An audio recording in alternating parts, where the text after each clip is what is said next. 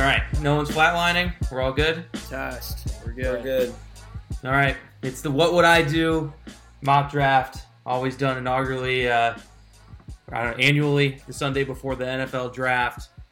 And we bring in the doctor, the judge, Connor Ryan, live from the basement in Birmingham, baby. How you doing? We're doing great.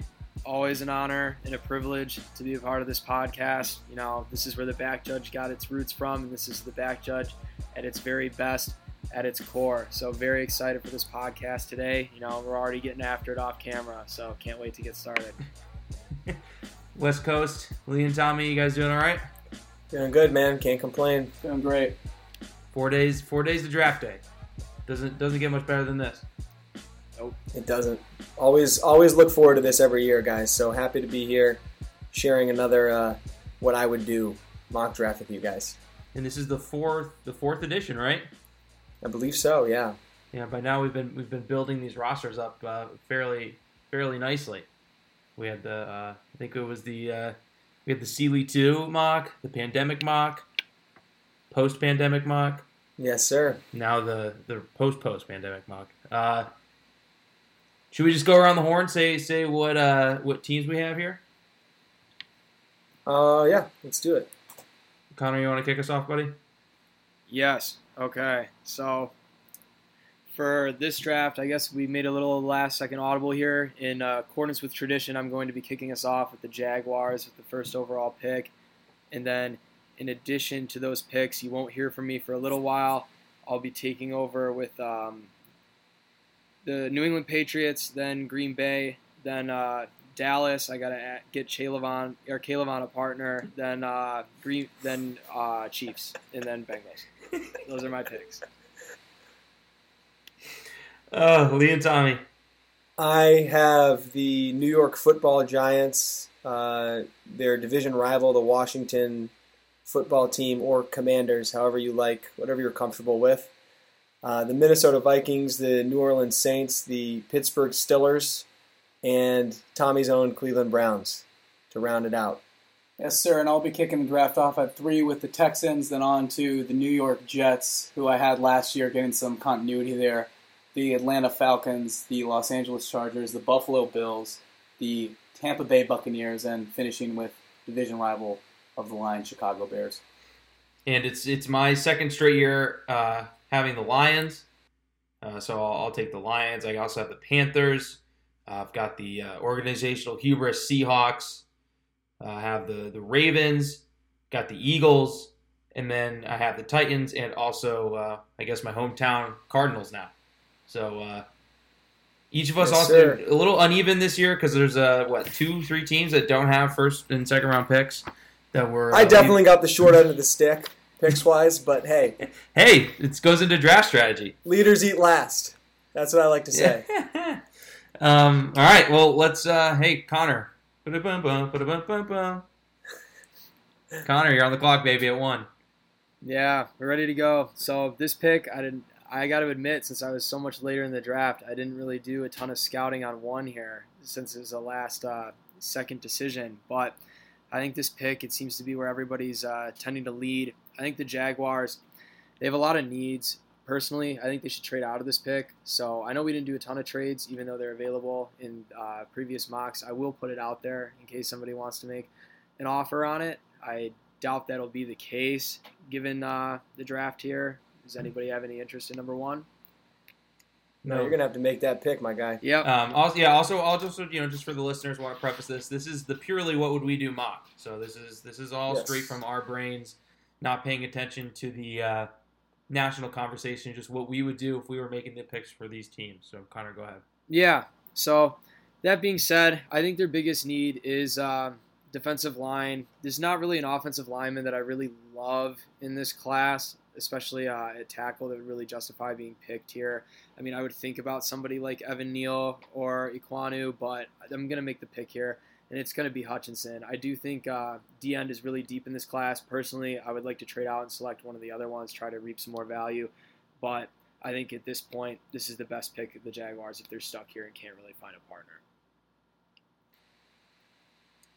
Seems to be the chalk. I don't know. I could see myself making this pick. but I think throughout the whole draft process, I've kind of been leaning Evan Neal here. I've been leaning going with your OT1 just because Trevor Lawrence got the snot kicked out of him last year. And similar to what we say about Zach Wilson, and Trevor Lawrence as a quarterback, I have more I've obviously liked more, but the kind of philosophy behind it is the same, where it's like when you just spent a lot of capital on a young quarterback and he just got, knocked around and had struggled. And I think a big part of why he struggled was because of the deficiencies on the offensive line.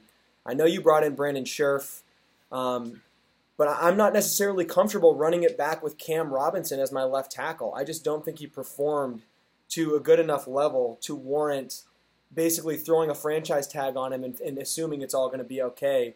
Obviously, I think, Josh Allen needs a running mate. The Kayvon Chason pick was not very good. They don't really have anyone else who's going to get to the quarterback. But Connor, you said it yourself. I think there's depth. There's plenty of depth. You can grab a guy at 33 that I don't think there really is that same depth at tackle. I don't think you're going to be getting an Evan Neal or Charles Cross type player down there at 33. So I think I would have to go with left tackle here and give Trevor kind of tandem Trevor Lawrence with a franchise left tackle. Yeah, hard agree over here. I gotta agree with my brother, and I was prepared for Evan Neal to be the pick, but then Mr. Pull Yourself Up by Your Bootstraps Connor, who picked his teams, wants to get the number one pick, so he's not waiting. We'll give it to him.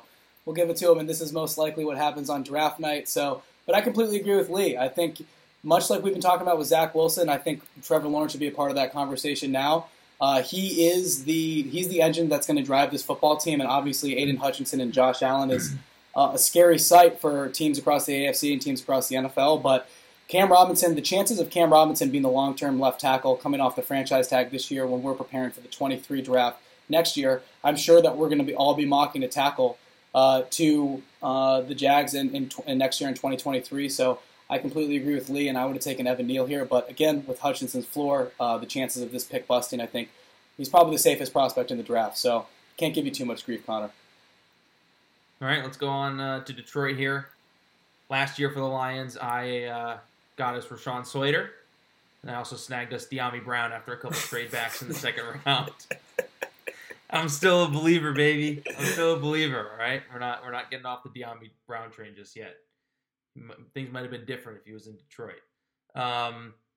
So I mean, at this point, man, it's looking a little Vegas-y, chalky. But I'm gonna go with Kayvon Thibodeau here for the Lions. He's my edge one overall. I have him above Hutchinson. I think his get off and his athleticism, can make him, by year 2, year 3, I expect him to be a 10 sack guy in the NFL. I like his versatility. He rushes really well from the interior as well.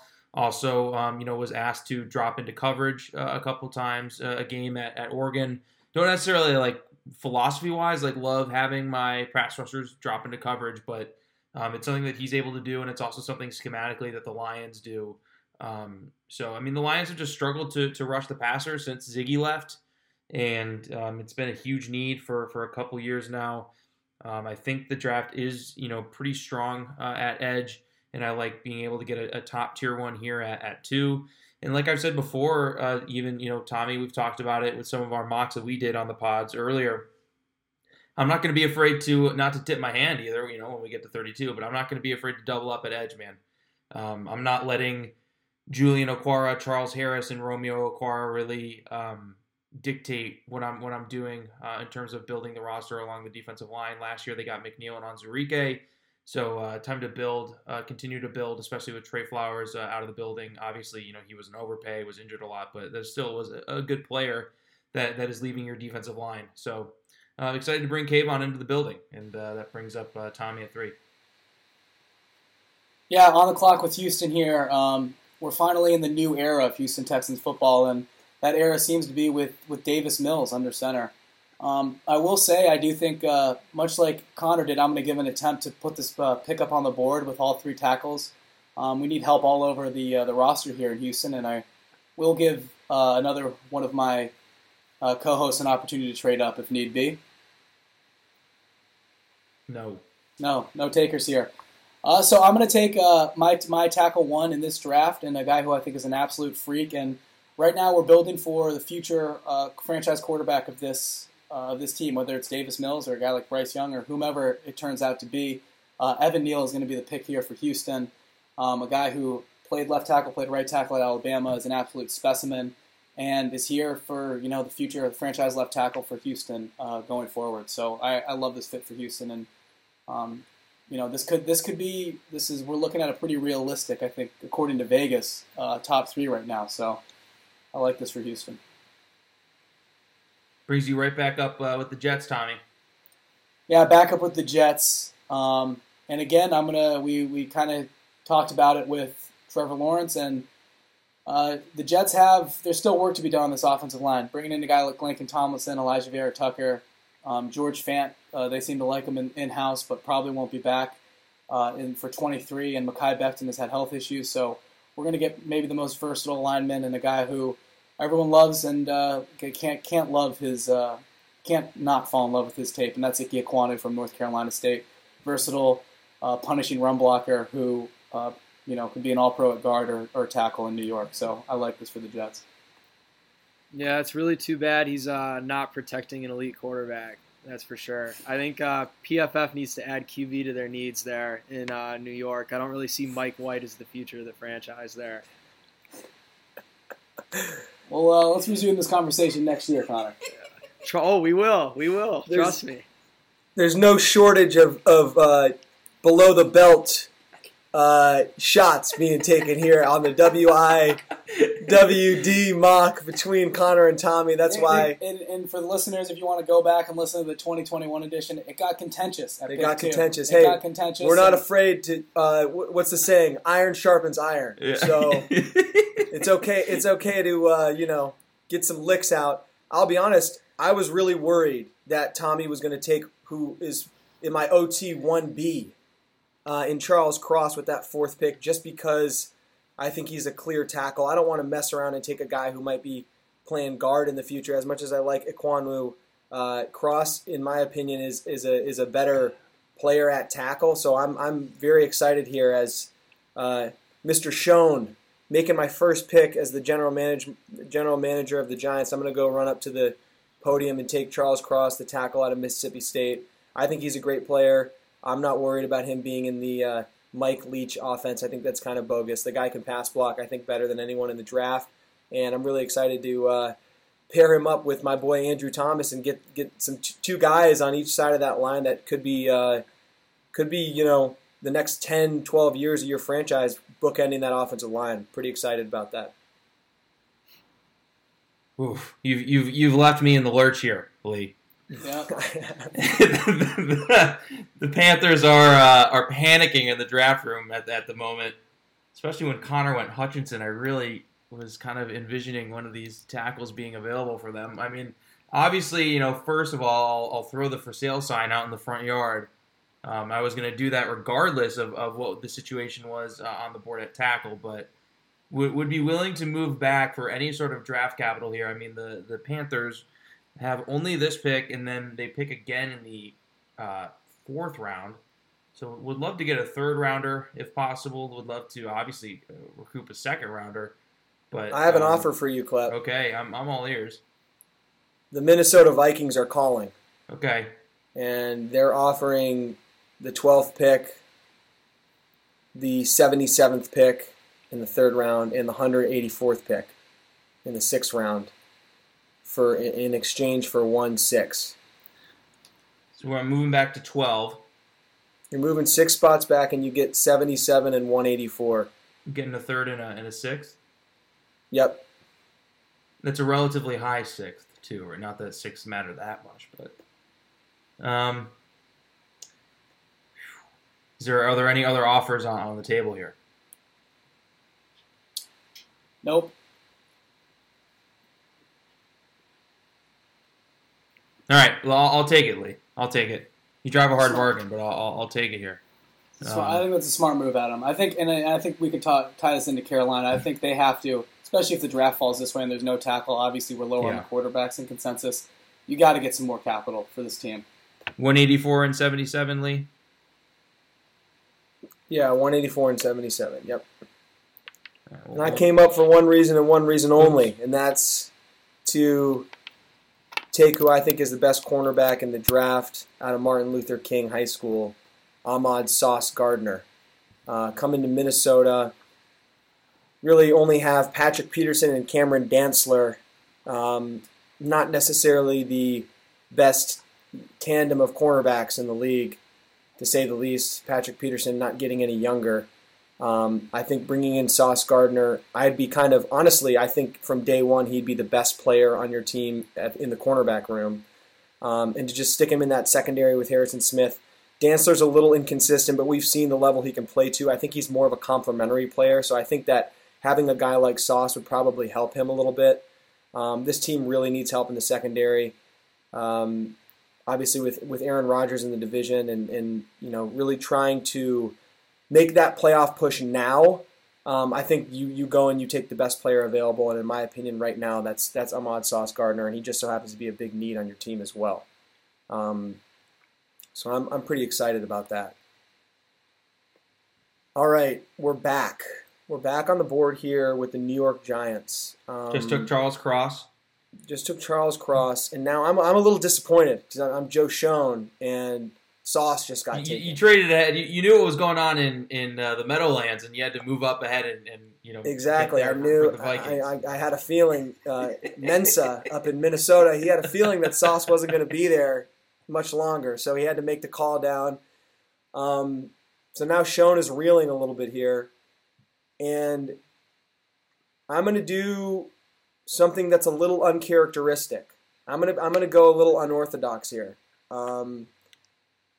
Because the board has fallen the way it has, and I'm not necessarily a huge Trayvon Walker guy. I just don't want to pick him here at 7. I like Jermaine Johnson a lot, so I'm thinking Jermaine Johnson. But with the recent fallout with Kadarius Toney and the underperformance of Kenny Golladay and the injury-riddled Sterling Shepard, I'm going to go ahead and take Drake London here. Wow. With the 7th pick. Not dissimilar from what we were saying about Trevor Lawrence and Zach Wilson. I mean, I think Daniel Jones is an average quarterback at best, but I think that he really, you get the tackle to kind of keep him on his feet, and then you need a receiver that will make Galladay's life easier, and that hopefully if Sterling Shepard can stay healthy will give him a little bit of versatility in the slot, and I don't think Darius Slayton is a very good depth guy. I think this is underratedly one of the worst receiver rooms that no one's really talking about. Drake London, and they have the most cap allocated to them, I'm pretty sure. Yeah, well, Drake London's my number one receiver, and I think you just add another weapon to this offense that kind of loosens everything up, gives Dable another piece here. And I'm content right now with the way the defense is. I think obviously there's room for improvement, but we're going to address that later in the draft. Joe Schoen famously licked for Daniel Jones. Now he's getting him a wideout. Yes, sir. And I'm on the clock here in Atlanta, and it came down to, for me, I thought Lee was going to get a little risky and take Derek Stingley. I thought about it. When he said unconventional, I was like, oh, God, he's going to take my guy. And my backup plan was to take Drake London, but Derek Stingley is going to be the pick here. He's my CB1 in this draft, and I think Atlanta has so many needs, and they picked up Casey Hayward. They have a former heartthrob of mine, Isaiah Oliver, as well, and they have A.J. Terrell, who played at a Pro Bowl level last year. So I think adding Derek Stingley at a high-value position here and potentially having a elite cornerback tandem going in years forward with A.J. Terrell and Derek Stingley after Casey Hayward is likely gone after this year, playing for 23 and not falling in love with a quarterback here or even taking a receiver while it's needed. We have some second-round picks we can delegate there. So I'm going to take Derek Stingley here and make him an Atlanta Falcon, keep him in the South. Cool. Very nice. Seahawks are up, man. Probably one of the first times they're picking in the first round in one of these What Would I Do mocks. I'm happy to be stepping in for them here because John Schneider has put on a masterclass in the last few years of how not to build a roster in the NFL. So, I got to come in and clean up his mess here. We moved on from Russell Wilson, got us some picks for it. We've got 2 picks in the second round, 1 pick here at 9. And I'm going to go and grab the number 1 player on my board, and that's Jordan Davis. Nice job, Adam. I think he's the best player in the draft, best prospect, one of the few unicorn prospects in this draft. In terms of his height, weight, speed, athleticism, all that stuff that you look for. Came into the combine and cut 20 pounds. Reportedly was playing around 360 at Georgia. Obviously you hear some stamina issues, but comes in at 340 to the combine and blows it up. I think he'll do just fine in the NFL. People talk about him like he's a boomer bust prospect. To me, he has one of the highest floors of any prospect. It's just if he booms. And I think he has a good chance to do that. So Seahawks starting it off with a big boy up front. Yeah, it's an interesting pick. I like Jordan Davis. He's a big boy. But yeah, I think you alluded to it. I think the big question mark with him is the stamina issues and how often is he actually on the field and able to make an impact, particularly late in games. I think losing the 20 pounds is big, but I think the cardio is definitely going to be a big thing with Jordan Davis. And I think if teams are alleviated of that concern, then I wouldn't be shocked to see him go as high as 9, because that's really is the big knock with him. I'm back on the clock here for the Jets. Was kind of assuming that Drake London was going to be here for me, and now I'm in an interesting position. I'm going to put this pick up for sale. If anyone would like to come up for it, I'll speak now or forever hold your peace. I might be willing to with Baltimore. Okay. Let me see what I would want to give here. 4 spots. Got to also think of how confident am I that the guy that I'm eyeing for Baltimore might be there. I'm going to hold off, Tommy. You're going to hold off? I think my guy might be there. All right. All right. No, I'm going to hold off. I like where I'm at with Baltimore. I'm going to hold off. Tommy, I'm going to make you an offer. With what team, Connor, just so I can pull them up and see the capital? It's going to be the Chiefs. Okay. Wow. Ooh. Connor Ryan. Okay. I'm going to offer you... a smoking gun from Connor Ryan. Yeah. Where the fuck are the Chiefs? Well, let's take it easy. You haven't seen the offer yet. Connor, I've got your picks pulled up on the screen here if you want to take a look at it. Yes, yeah, that would be helpful. I'm going to offer you 30 and 135. Are you serious, Connor? I am serious.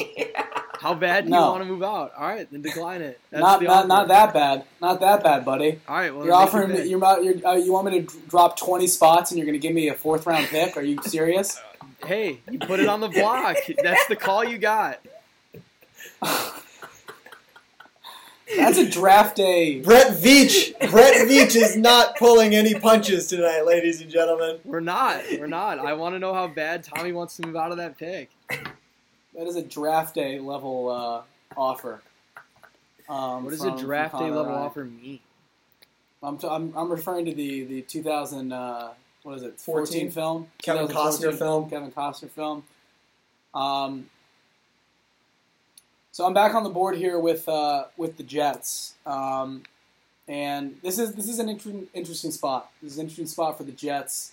Receiver obviously is a place I want to go. Also think an edge rusher is also a place that I want to go. But right now with nobody to trade down with, I'm gonna attack one of these receivers, and I'm gonna take my wide receiver too, and that's Chris Olave here at the 10th pick. Going to the Meadowlands and pairing him with Elijah Moore and Corey Davis, and continuing to help out Zach Wilson, giving him a legit deep play threat. Love Olave, reminds me a lot of Calvin Ridley. I said it last episode, so let's slot Chris Olave into the Jets. I think with receivers, something interesting to talk. I think Olave is an interesting slot there. I'm curious to see where do people have. I mean, I don't want people to give away too much, so maybe we can have this discussion later on the pod, but I would be really curious to see where people have the receivers ranked, because Olave, I think, is an interesting prospect in that I think he was kind of the prospective one earlier in the year, and now I think people have him really down there as low as wide receiver 4. I've been seeing him in mocks. So I think it's really interesting to talk about where we have these receivers placed, but we can wait until a little later on, just for the sake of anonymity. I'm Ron Rivera and Mayhew in DC, and I'm thinking to myself, man, I kind of wanted Olave. I think he'd be a nice piece to add to this Carson Wentz-led Commanders offense. So I'm a little disappointed. I was eyeballing him, but I'm actually very satisfied about another player that's still there. Is there were two cats there. There were two cats sitting on the porch that I wanted to pick, and Olave was one of them. And the other one was Traylon Burks, a wide receiver out of Arkansas, and I'm going to go ahead and take him. I love his yak ability. Receivers flying off the board. I think you already have a fairly elite receiver in McLaurin. You want to see more from Curtis Samuel, but I just think getting Carson Wentz another weapon to throw to underneath and who can do the work after the catch and move the chains kind of makes this offense a little bit more efficient. I like what I have on the defensive side of the ball. I like the way Benjamin St-Juste played last year. I think it's a little too rich to grab a corner.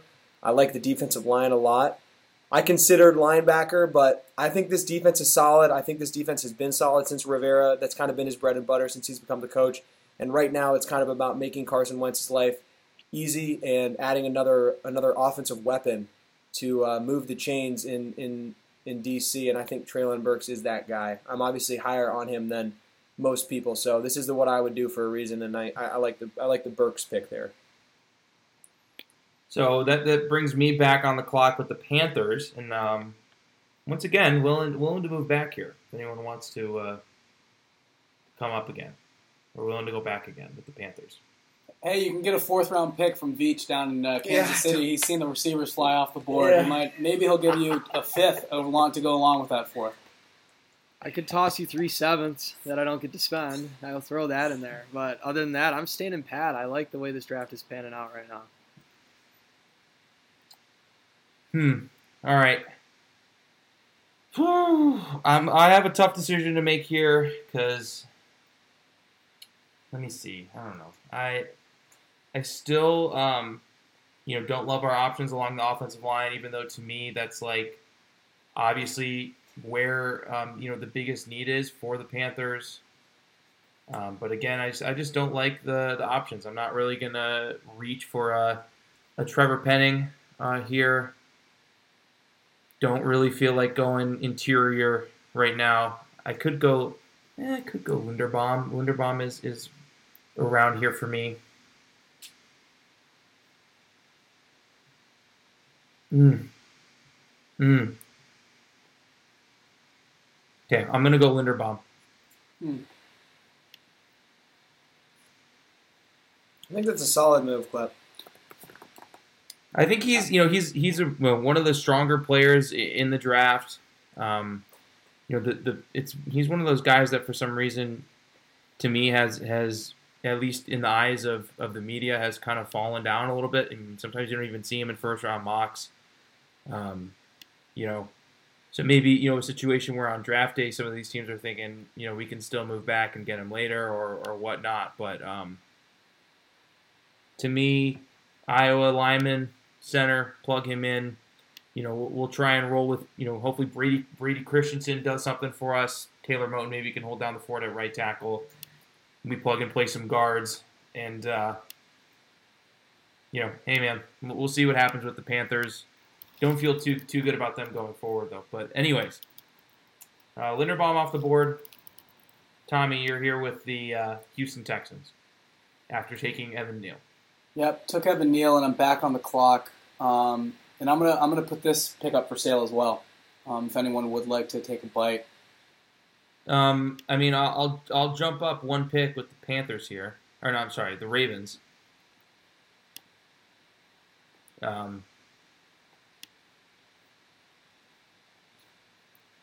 wouldn't want to. I'd throw you pick 110 to jump up here, one spot. I will take that. So we'll swap first, and I'll give you pick 110. Which is you gave me a Connor Ryan offer. I can't turn that down. The top of the 4th there for you. force it. Right? That's correct. It's Yep. okay. All right, and with the Ravens, I'm gonna jump in here, and I'll take Trayvon Walker. The Ravens, we're a team that we believe in our ability to develop these types of defensive players. We brought in Owe last year, who had a nice little rookie season. He was another guy who was full of traits. I'm just going to jump and take Trayvon Walker. I mean, I saw something on Twitter that was like Trayvon Walker athletically graded out as like a middling corner as an edge player. So like the athletic profile, some good production there as well at Georgia, more so in the run game than as a pure passer. Like our ability here as the Ravens to make the most of him. Made a similar move, kind of similar process last year with Odafe Owe as well. So staying consistent, Adam. A lot of options here for Houston. Again,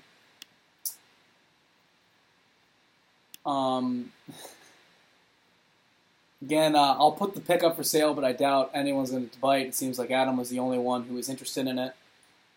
And we can go a lot of places here with Houston, but I'm going to take a guy that I probably have been higher on than a lot of other people. And it's a position of value, and it's a position of extreme need. And we're going to take Trent McDuffie here to play corner for Houston. And don't really like to drop off at corner, especially coming into the second round of our next pick. And while a guy like Kyle Hamilton or George Karlaftis or Jermaine Johnson is really enticing, the corner drought, I think, will be in full effect at the top of the second round. So give me Trent McDuffie out of Washington for the Houston Texans.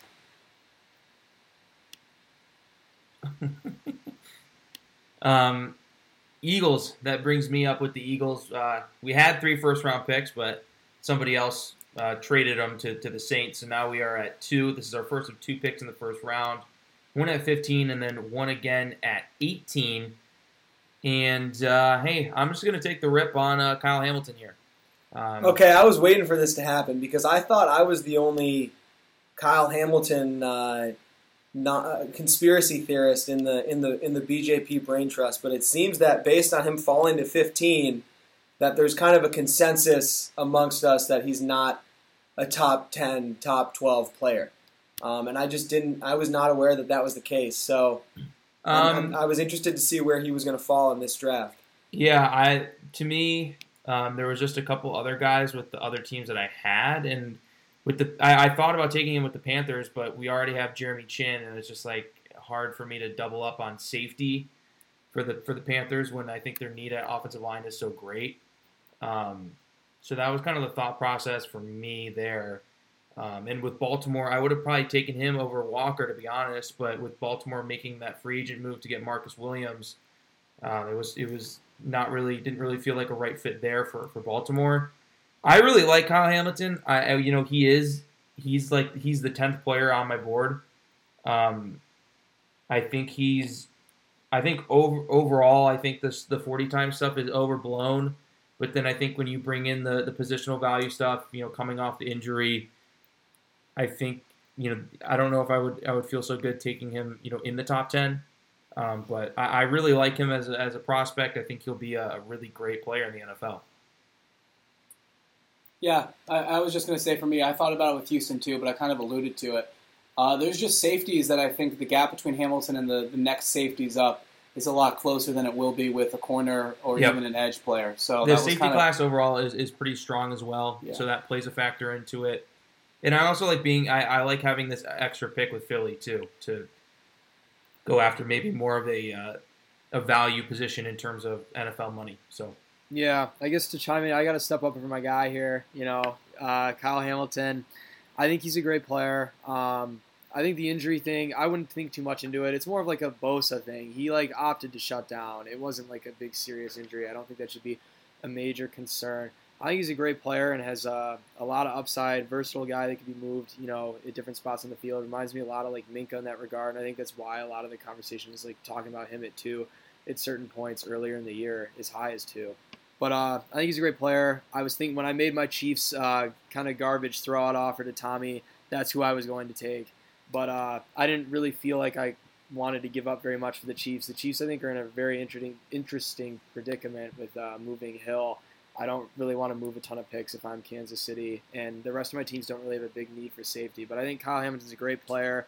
Reminds me a lot of Owusu Koromoa in that there's just a slide. I can't really explain why that is, but I think he's going to ball out in the league and prove a lot of people wrong. Lee, you're up with the Saints, baby. I am. And my trade partner from earlier in the draft process. We made a deal earlier on. Yes, we did. That was a couple weeks ago. Shoot. Now I'm looking up and down the Saints roster here, and they've got a pretty complete roster for the most part. You got 2 swings here in the first round right now, and then in 3 picks or so. And the biggest blaring kind of hole on this roster that I see is left tackle. James Hurst is starting at left tackle. I'm not very familiar with him. So I'm kind of going to fly blind a little bit here because I haven't done the necessary homework on tackles. But I'm going to take Trevor Penning out of Northern Iowa because of everything that I've read about him kind of points in the direction that he's a big physical guy. He's got a mean streak, and there's a very high percent chance he's going to go in the first round. He seems to be kind of that consensus first tackle outside of those top 3 guys. So I'm going to sit there and go with the need here and then address maybe more of a luxury pick at 19. But I'm going Penning at 16. I really Tommy, like that you're up pick. here with the. Good pick. Go ahead. Thanks, Connor. Connor, did you get sorted out here with the order? Yes, all set. Yep. Okay. Yep, we're good. Tommy, you're up at 17. Well, if you've listened to the recent episodes of the Backstretch podcast, I think you probably know where I'm going here. And this is a guy who I don't think was going to be here on draft day, but I just think this is a dream fit for the Chargers, and it's Jameson Williams going to playing with Justin Herbert. Mike Williams and Keenan Allen are great. I even got some respect for Josh Palmer as a nice third, fourth option. But Jameson Williams has a chance to be, an elite deep threat in the NFL from day one. And we saw right now that guy's Jalen Guyton for the Chargers. And with Herbert's arm talent, I just think this is just this is a win-now move for the Chargers and can continue to elevate this offense. And a guy who I think, has some work to do to become a little bit more of a complete receiver, but from day one is going to give this offense an explosive option that, they're gunning for that division now. They're gunning for a Super Bowl, and Herbert really has the skill set to really take advantage of Williams' skill set. So Jameson Williams for the Chargers. All right, I'm back up with the Eagles after taking Kyle Hamilton. Got a couple of guys here that I like. So I'll offer this pick up, but I will say I'm probably not trying to move too far back. So probably within the next 4 picks. If Connor or Lee, if you guys have one specific guy that you want to move up and get, let me know. I'm going to pass. I don't want to move too far back. So.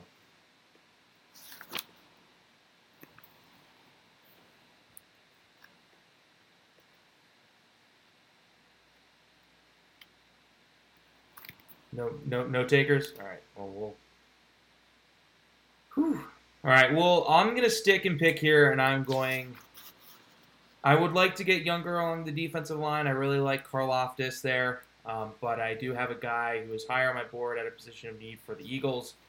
We're going to address off-the-ball linebacker and take Devin Lloyd here at 18. I like that, Adam. I do too. So I'm back with the Saints here. We took Trevor Penning, who I think is going to be a day one starter at left tackle.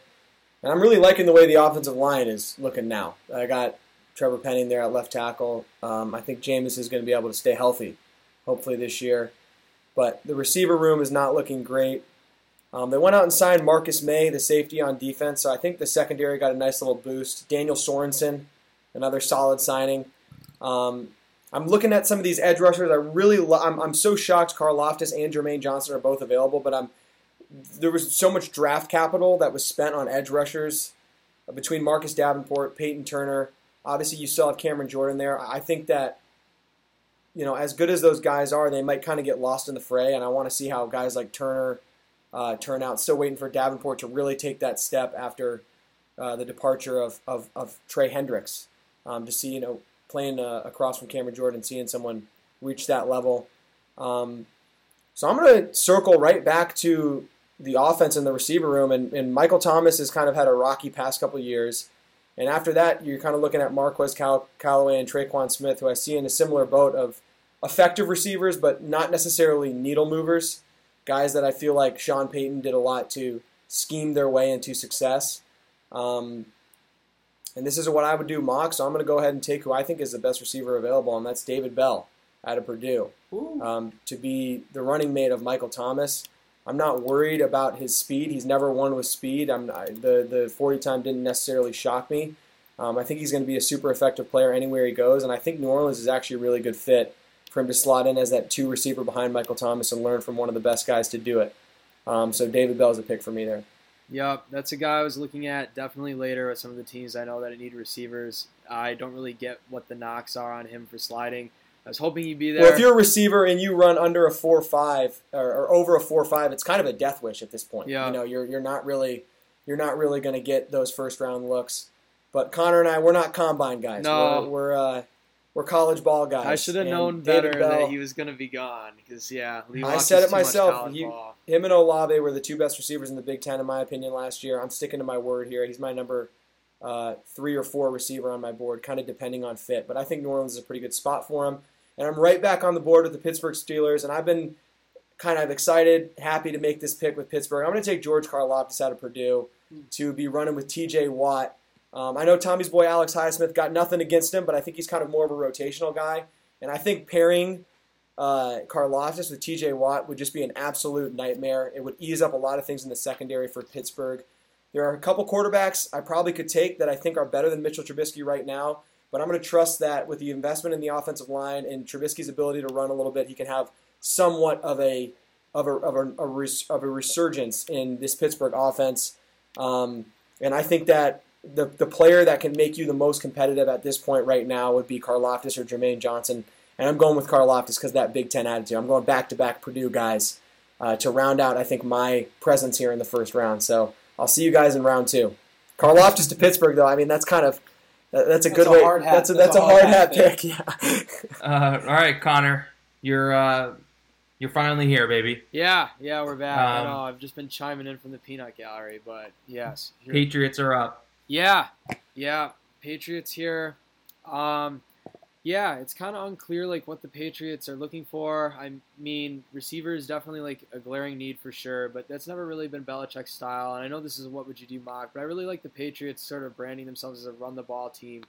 But that being said, the Patriots have always been carried by really good defense, and I think the edge is definitely a big need. And for that reason, I'm going to be taking Jermaine Johnson to the Patriots. I think that's a solid pick. And I was really Jermaine Johnson's a really good player there, but I like Jermaine Johnson's a little more raw, but I think their upside is definitely there. It's so crazy to me that like he left Georgia. Like, can you even imagine? Like, it's just crazy. Yeah. Connor, you're right back up here with the Packers at 22. Malik Willis, right? Yeah. I know. Why not? I mean, you got Rodgers locked up. You're not really afraid he's leaving anymore. I know. You can go get a quarterback in the future. No, I think the Packers here, they've played with fire long enough. I think they've learned their lesson. I think they're going to be thrilled that Garrett Wilson is available here, and that's going to be the pick. You're going to get Rodgers a nice, shiny new toy to keep him happy, especially with letting Devontae Adams go. Whew. All right, I'm up here with the Panthers. I'm not the Panthers, excuse me, the Cardinals. Cardinals are in an interesting spot. We kind of started off the year hot and then fell apart a little bit, and fell apart because of some receiver depth issues. Defense probably could have been a little bit better too down the stretch. Ultimately, though, we have a pretty big need at corner, and I'm just gonna go off of my guy Carl Jones. Big fan of his ability to look at these corners, and there's some injury concerns with Andrew Booth, but ultimately I think he's going to be a really solid corner in the NFL. Bring him in, pair him with Gladney, who's going to have a career resurgence in Arizona after beating the case, and we're going to take off.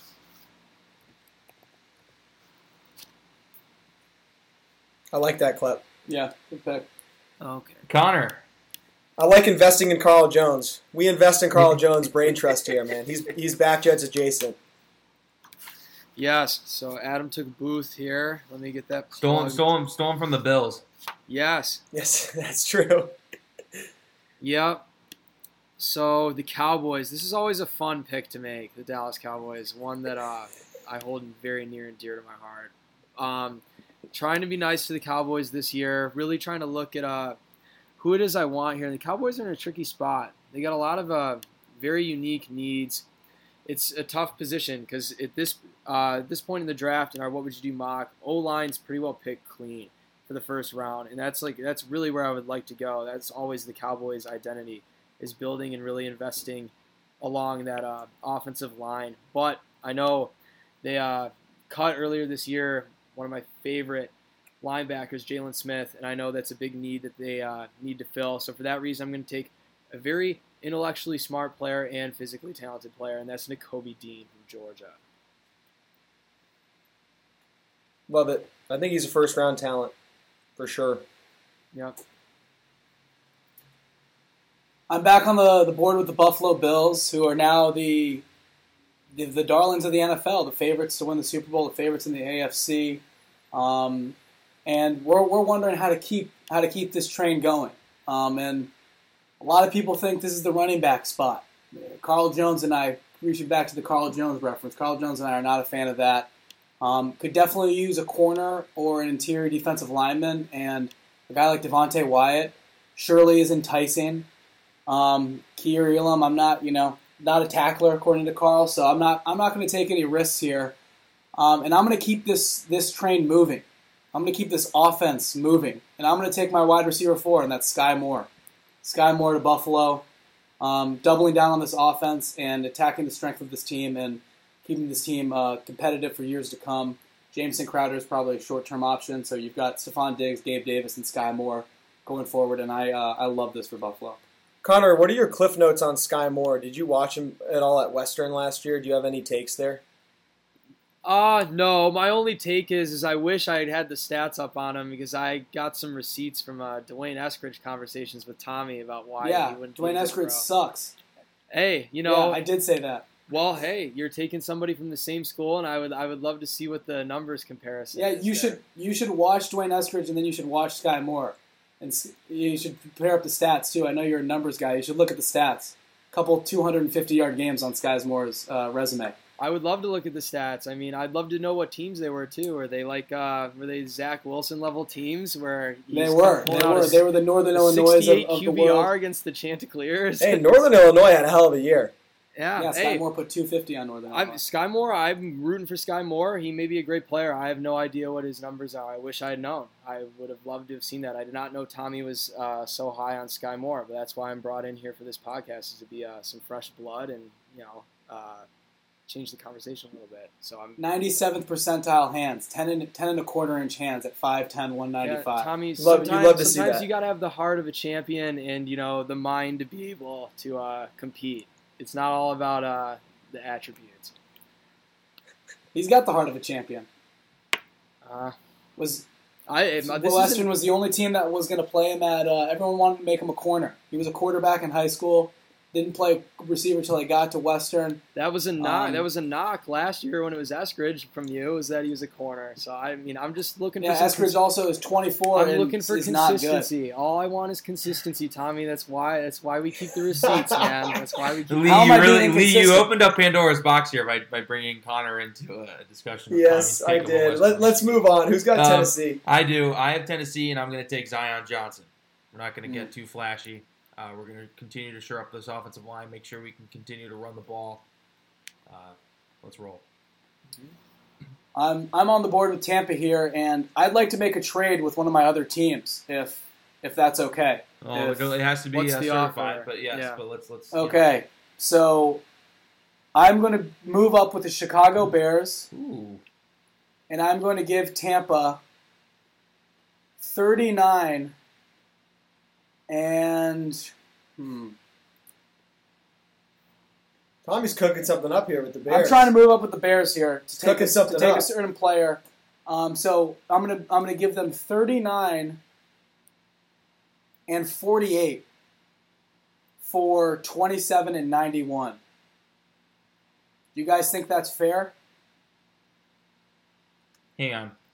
Let me Maybe pull I up can give him- let me pull up a value chart here, Tommy. Throw in like a 5th rounder next year. I'm going to give them a 4th rounder next year. I think a 5th would suffice, but Hang on a second.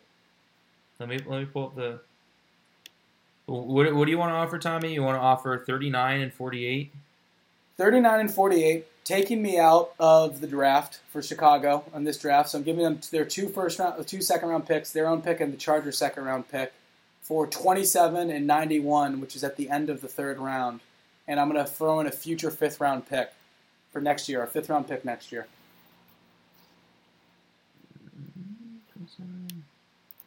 we got polls in the Windy City making some phone calls. Yeah, that'll be sufficient per the chart. So the 4th next year. I did 5th, but I will 5th, then 27 and 91. I want to let me force this. Yeah, for 27 and 91. I'm interested to see what all this hullabaloo is about. All right. Well, Well, if you look at the teams that are right after this pick, I think we're you gonna can send guess it through, where I'm Tommy. going to be going. We're good. We're good, fellas. Yep. We're good. We're good. 27 and 91 for 39-48 and a 5th next year. And I'm going to take my last remaining first-round wide receiver, and that's George Pickens, to Chicago. Give Justin Fields an alpha.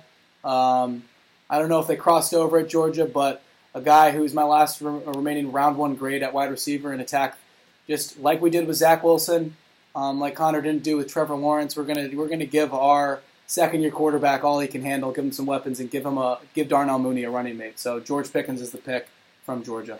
Yep, I like Pickens. No complaints there. I think it's a good pick. That's probably who I would have went with Green Bay. So I am now sent scrambling. I like that pick a lot.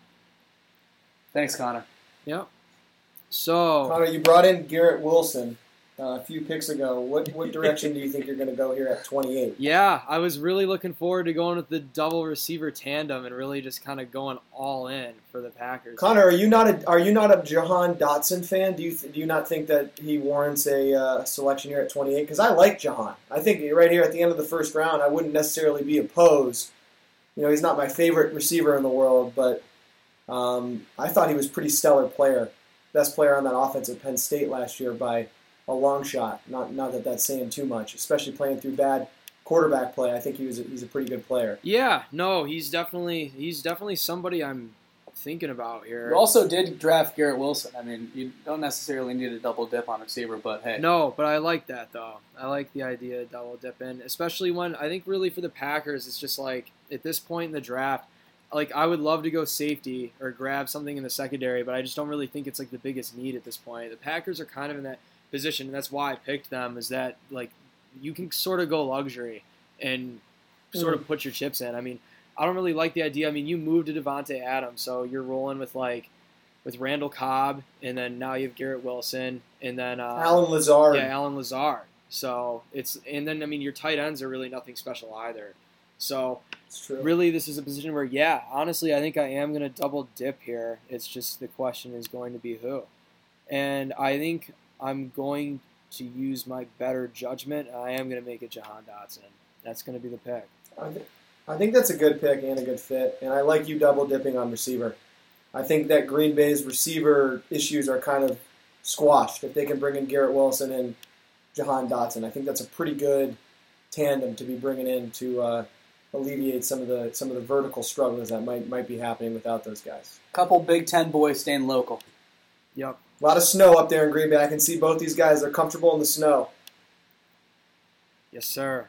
All right, so I am on the clock again. This is going to be me for 4 picks in a row, so you're going to get a lot of talking out of me here. But, all right, so for this pick, this is going to be for the Chiefs here. The Chiefs, again, yeah, one of those teams where you can really go in a bunch of different directions. And I think for this one, for Kansas City, I'm looking at it, and I can't believe he's still available in free agency, but you lost a guy like Tyrann Mathieu, and I'm going to go out here and get a replacement here. I'm going to take Lewis Seen out of Georgia. Wow. My boy is getting disrespected. I'm shocked right now. Yeah. But hey, this is why we love it. This is why we do it. That's why it's the what would you do, baby. Yes, of course. I like it, Connor. I like you standing your ground here. You're back up again with the Chiefs, back to back here. Back to back with the Chiefs, and we're gonna stick with defense here, and we're gonna go with Kyer Elam out of Florida. Just shaping up that secondary. Yep, we're gonna play defense this year in Kansas City, and then now the Bengals are on the clock, and the Bengals, they have a very interesting team as well. I think a lot of people are going to be fading the Bengals next year. A lot of close games in the playoffs. The clear need is offensive line. Unfortunately for them, like I had already kind of talked about, is that offensive line was flying fast and often. And because of that, I'm going to take the best player available, and that is Brisker out of Penn State. Connor, wow. I love it. Even though it's over Daxton, I still love it. Yep. He's going to be a great Bengal. He is going to be a great Bengal. Yeah. Jesse Bates and Jaquan Brisker. That leaves me here with Detroit. Man, I was eyeing Ceen and Brisker, Connor. So I'm sorry. You're hurting me a little bit here. It is a good safety class, though, so we got some options. Hey, the Lions got Tracy Walker, and we signed a safety, so, Yeah, Deshaun Elliott is good. He just is injury-prone, and we're paying him the minimum, so let's not pretend that that's a long-term answer. Yeah. But Adam, are you interested in a trade at all, Adam? With who? The Jets. Going back down to 35. Trading up for quarterback? No, not particularly. Okay. No, because I'm just gonna take my guy and I'm gonna get the 5th-year option. I'm gonna use that. I'm gonna get Christian Watson. Wow. Mr. Anti-Receiver goes and scoops Christian Watson. I love to see it. That's the first round, guys. Well, that's quite a first round. Should we recap for the listeners? I don't know. Let's just keep rolling. I guess we're telling them to rewind. You can rewind. We'll recap at the conclusion of the draft. Connor, I guess, is back up on the board now with Jacksonville. Yeah, we went D-line here. I know Jacksonville fans, and I know Tommy's been clamoring for a receiver, but they're going to have to keep clamoring because we're going to go and take Daxton Hill here at the top of the second round. That's the pick, man. That's the pick, Connor. Connor Ryan comes in and takes 3 safeties in 4 picks, and I couldn't be happier. Because Daxton Hill, it was a ticking time bomb there. That guy, I think, in the real draft is going to be going in the first round. Oh, yeah. And I think this is a great fit for Jacksonville. He's a day one starter. I was trying for the Jets, but the Jets Nation just know I was trying to get Daxton, but we're gonna have to pivot at 35. Well. Man, brings me back on the clock here with the Lions. A lot of the safety talent has left. I'm gonna go ahead and take Josh Paschal out of Kentucky. Wow, big fan of his game. Leader, eats glass. Also, has got probably the funniest commercial. I think it was through the. The players getting paid in college. He signed a deal with some. I'm forgetting what it was, but he did a stellar commercial. If it doesn't work out on the gridiron, he can probably be an actor one day. The commercial is very funny. Warm Puzzle 2 with Josh. Yeah, he's gonna be the star, the lead. Tommy, you're up. I'm up with the Jets, and we were clamoring for Daxton Hill, but it's okay. We're just gonna go grab another guy from Ann Arbor who slipped to the second round. David Ojabo.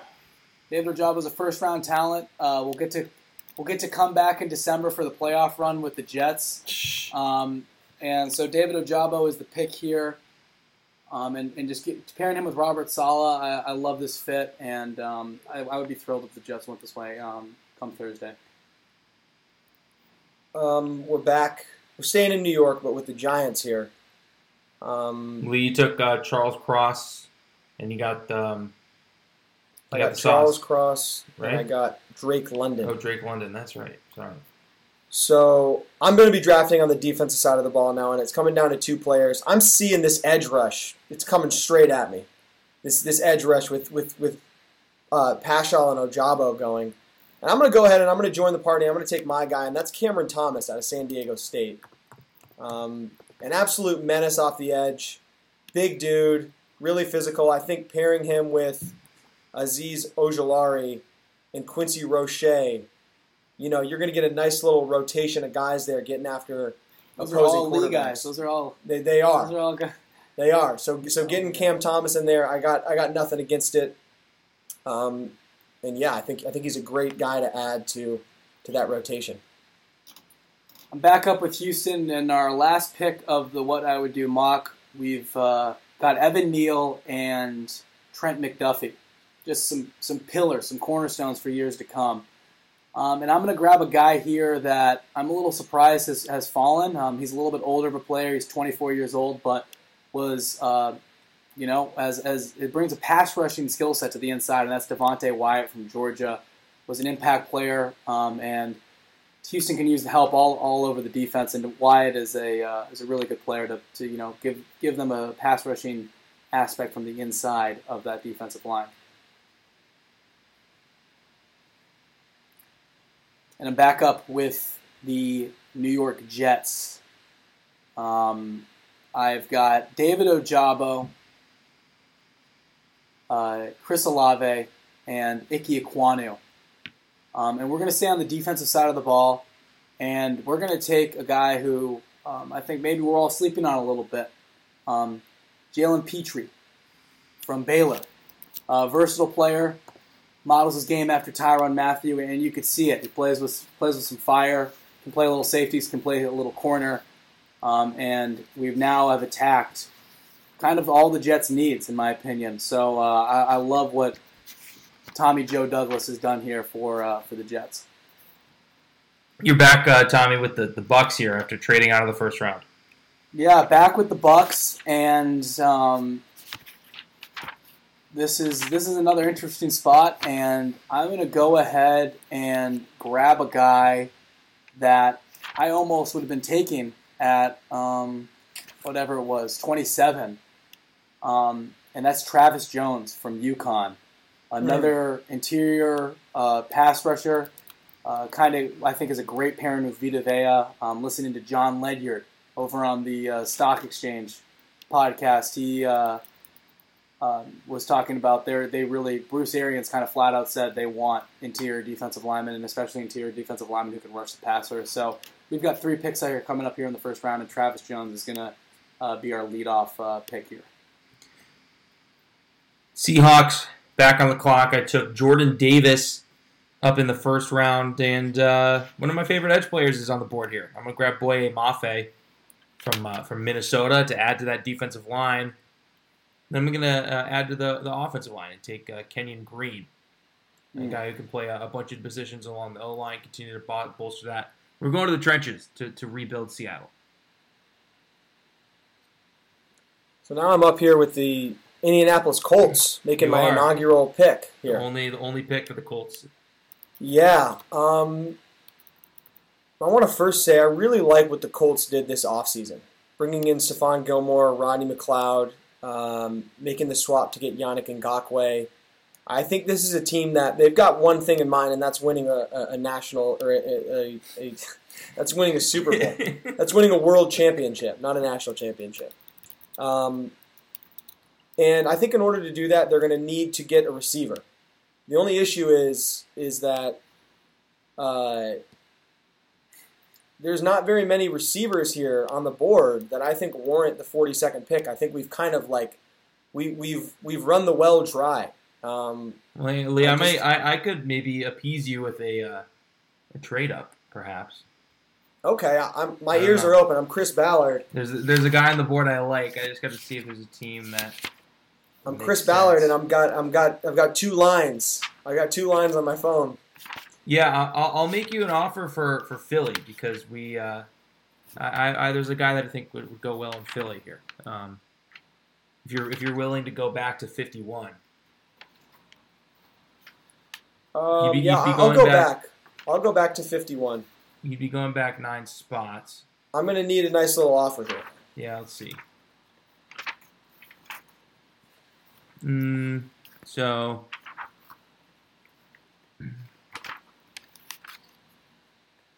what is this pick? The 42nd pick?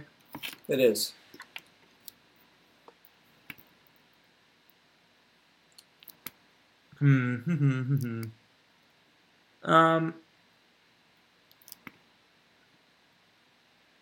I'll give you. Well, we'll swap, and I'll throw you my third next year. Yeah, I'll take that. So 42 and 51 and a third coming to Indianapolis. For next year's draft. Next year. So we slid down 11 picks, and we acquired a third rounder next year.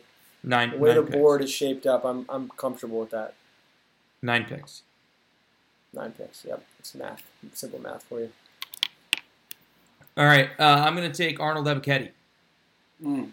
Probably would have been my pick, Klep, had I had to stay. So I got us. Tommy, I like to talk about one player at each level, right? I got us Kyle Hamilton, Devin Lloyd. Now I got us Arnold. Just rebuilding that defense. Which I don't know. I that a little bit comes from I get maybe trying to help out Jalen Hurts a little bit, but I don't. I've seen what I need to see from him. So, Tommy, you have the Falcons here. You took Stingley. Took Stingley, and still no quarterbacks taken. But I'm not going to start here. We're going to commit to Marcus Mariota this year, and we're going to continue to build this team for the future. And with a team that has needs seemingly everywhere, You're not going to take your boy Malik here, man, in the second round. You don't like the upside. I like the upside, but you know what? I don't think we're going to be very good, and I think we're going to have a high pick next year. And I don't like Malik as much as I like Bryce Young. I'll tell you that much. And I want to give Marcus Mariota his due, and I'm going to take a luxury pick here. I'm going to take my RB1, and that's Kenneth Walker. Kenneth Walker III going to Atlanta. Tommy popping the cherry for running backs. back cherry, baby. Very shocking here. It is shocking. I'm on the board with the Cleveland Browns. I will not be trading this pick. I don't want to hear any offers because there's a scheme versatile guy that I'm going to be drafting here at 44, and that's DeMarvin Leal. Great pick. Texas A&M. This is a guy who I watching college ball all year. I assumed this guy would be a first-round pick. Played on the inside a little bit, played on the edge a little bit. Super athletic. Kind of a cornerstone of that defense at Texas A&M the past 2 years. Think it's a really good fit for Cleveland. So I'm happy to be making that pick at 44. All right, we're back up again with the Ravens.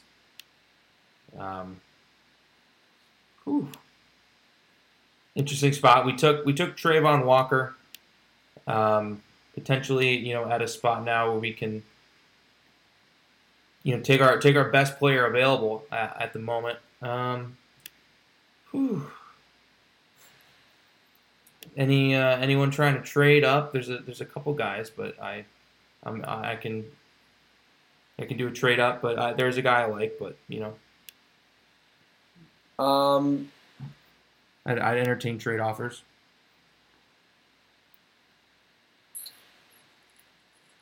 I think I'm okay.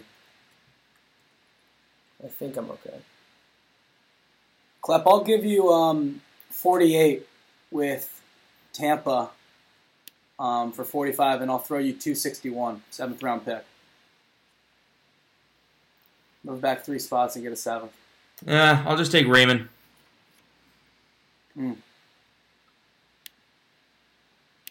Taking Bernard Raymond, the tackle out of Central Michigan, who had a great Senior Bowl. We're still trying to find our Orlando Brown replacement, so we'll take Raymond, develop him behind Morgan Moses. After trading up in the first round, I'm back up here with the Minnesota Vikings. Got Sauce with the first pick, so we kind of boosted the secondary a little bit. Not really liking what I see on the inside of the defensive line outside of Dalvin Tomlinson. I know you went out and got Klep's boy Harrison Phillips. My boy Jalen Twyman recovered from the gunshot wounds. I think he's going to make a big impact. I like James Lynch. A lot of kind of names in there, but I don't think anyone you can really, really rely on. They did get Zadarius Smith, which I think is a solid signing. If he can stay healthy, I think he'll be making an impact across from Danielle Hunter. But hey, man, Eric Kendricks is getting old. Jordan Hicks, I know they brought him in, but he's not necessarily super young. I like Troy Dye as a depth linebacker, but I'm going to go ahead and kind of take a mix of who I think the best player available is, also while fitting a need, and that's Quay Walker, the linebacker out of Georgia.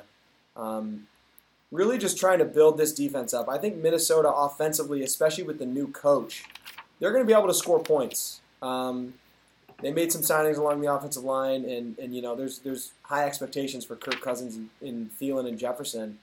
Like what I saw to KJ Osborne last year, so I'm just going to stick defensive here and go Sauce and Quay Walker. I'm right back up with the Commanders. Washington Commanders. That's their That's Who'd you take here? You had Burks. I did. You went receiver there at 11. Yeah, I took Traylon Burks. Oh man, you can't really rely on Chase Roulier and Wes Schweitzer to, I guess, get the job done inside there. But they do have Shaq Calhoun. They've got some depth guys. I think it seems that Washington kind of finds a way to get it done on the offensive line every year. Maybe that's just me tricking myself out of taking a lineman, but I'm going to do something that might be a little ballsy, and I'm going to take Carson Strong here. He's my favorite quarterback in the draft. I don't think Carson Wentz is anything close to a long-term answer. I know you gave away the capital to get Wentz, but I think this is a good spot to get Strong. I ultimately think he could give Wentz a run for his money in training camp to battle for that job. And I think if there aren't any long-term knee issues, which is, I know, a red flag, I think Strong could end up being a franchise quarterback for you. So to get him at 47, I'm happy to do that here for the Commanders. And I'm back on with the Bucks with our second pick of the second round. Really like the way the board's fallen for me, and I'm going to attack a position of value in a player that I really liked, and I almost picked with the Jets, and I'm kind of surprised that he fell this far, and it's Roger McCreary, the corner from Auburn, joining Carlton Davis, another Auburn corner down in Tampa. Tampa, you can always use some corners, and I think Roger McCreary is a kind of a day one starter, and just keeping this Tampa Bay team strong and going all in for this year with potentially Brady's last run. No, I'm back. That brings you up with the Saints here. Yeah, I mean, David Bell and Penning. I got Penning and David Bell, so I'm looking solid here. We're investing in Jameis.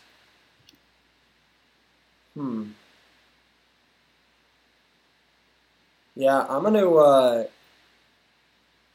take Leo Chenal here, the linebacker out of Wisconsin. I know you got Zach Bond, but Pete Werner and Demario Davis, I don't know, solid, but they could definitely use another linebacker to get in that rotation, and I think Chenal's a pretty high floor pick, right around 40 to 50. I think is where I would probably grade him out in my head. So I think this is a pretty solid spot for him. All right, Connor, so it brings you're it up with to the me with Chiefs. the Chiefs. Yes, sir. Yep. So the Chiefs, I believe I've gone wide receiver, and I've just gone defense. You haven't taken a wide I'm receiver. not You taking a took receiver. Seen and Elam. In Elam, yes. So we're done with defense for the Chiefs. And oh yes, now I remember who I wanted to take here. All right, so the Chiefs, they brought in Juju. I don't really think that replaces Tyreek Hill. I think the way I've tried to go with this draft is to improve the defense to offset some of that loss. We're going to see what the Chiefs really do. I was really interested when Andy Reid, I got to shout out Corey Coleman if John Dolan is listening to this podcast. I know he'll enjoy that. But we're going to go get another receiver for the Chiefs, even if we have to wait a little bit. We're going to take John Mechie from Alabama. It's a good pick, Connor. That would have been the pick here with the Colts, so now Ballard's real. You just took Mechie right from underneath me. I was trying to be smart by trading back, and I ended up kind of putting myself in a bad position. But we're going to make an identity pick here, and we're going to go ahead and take Tyler Smith out of Tulsa. Yeah, I think he played guard in college, but has tackle potential. And from what I've watched of him, he's got a mean streak about him. And the Colts had some departures on the offensive line this year. I know they like to rely on their depth guys. Danny Pinter's going to step in, but you can never rely on those guys staying too healthy. And you got to keep Matt Ryan. Matt Ryan, if you want to get anything out of him, you got to keep him upright because he's gotten sacked, I think, more than any quarterback in the NFL over the past 4 years. Don't quote me on that. But if he hasn't been the most, he's got to be up towards the top. And now we're on the board with Pittsburgh Steelers after getting Karlaftis.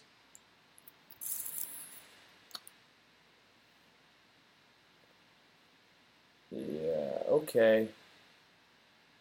You made some signings along the offensive line. You got Karlaftis. Are you rolling with Trubisky this year? That's the question. I don't think I am. I think I'm going to take Sam Howell here. I think it's a pretty good value. It's a Tar Heel QB room. Yeah. Yeah. I think I'm going to take Sam Howell here. I think he's better than Mitch Trubisky, so we're going to see if he can't win that battle in camp. And you need depth anyway. I think it's a good culture fit, and I think Sam Howell can grow into being their quarterback of the future. Connor, you doubled up a receiver with the Packers. You have Dotson and Wilson. Yes. Where are we going here at 53? Yeah, we're gonna go with Daniel Falele, tackle Minnesota. He weighs 300. That's a size guy. That's a weight 388 pick, pounds. yeah. That's a big boy.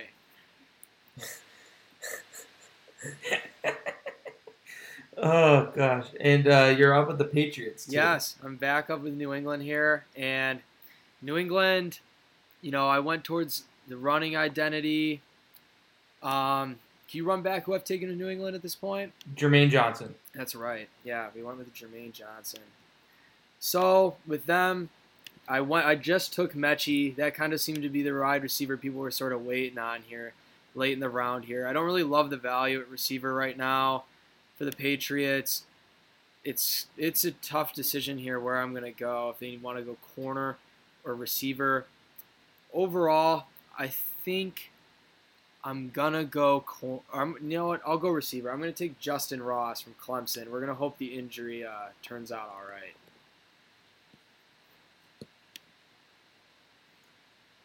All right, I'm up here with the Cardinals. I think he's...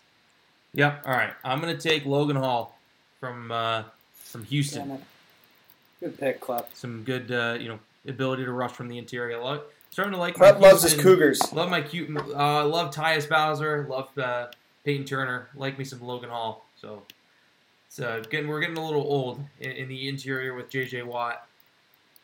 Obviously got Lecky Fotu, but we're gonna continue to add to our interior line.